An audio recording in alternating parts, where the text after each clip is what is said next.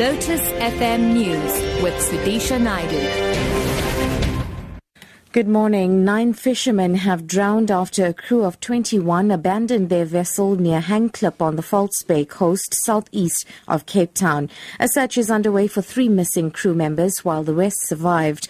National Sea Rescue Institute spokesperson Craig Lambernan. During the search operation, a total of 9 survivors were rescued. 9 bodies were recovered from the water. During the evening, one of the survivors who had been rescued succumbed to his injuries and died. Those survivors and the bodies have been brought to shore. The Maritime Rescue Coordination Centre are continuing to coordinate a rescue operation, searching for the remaining 3 people that remain missing.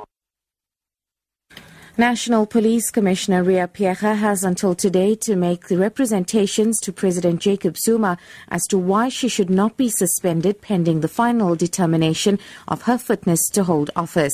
The President has established a board of inquiry into the allegations of misconduct by the National Police Chief, especially with regards to the Marikana incident. Rulani Baloy reports. The Board of Inquiry will be chaired by Judge Cornelius Claassen, with advocates Bernard Kuzwayo and Anusha Rauji as members. The board will probe whether Phiyega misled the Marikana Commission by concealing that the police had made a decision to implement a tactical option before the killing of 34 mine workers on August 16, 2012.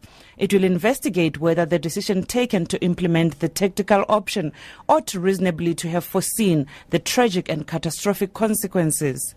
The board also has to look at whether the report prepared by the National Police Commissioner for the President and the media was deliberately amended to conceal the fact that there were 2 shooting scenes. Rulani Baloy, SABC News, Johannesburg. President Jacob Zuma wants wealthy nations to continue providing development funding to poor countries. Developed nations have cited austerity measures as a reason for a drastic reduction in foreign aid. Many African countries rely heavily on foreign funding for social and infrastructure development programs. Zuma addressed a plenary session at UN headquarters in New York. We call on the development partners to not only meet their current commitments, including the reaffirmation that ODA remains the main source of development assistance for many developing countries. We also reiterate that climate financing cannot be counted as ODA, nor can it be mixed with traditional development finance.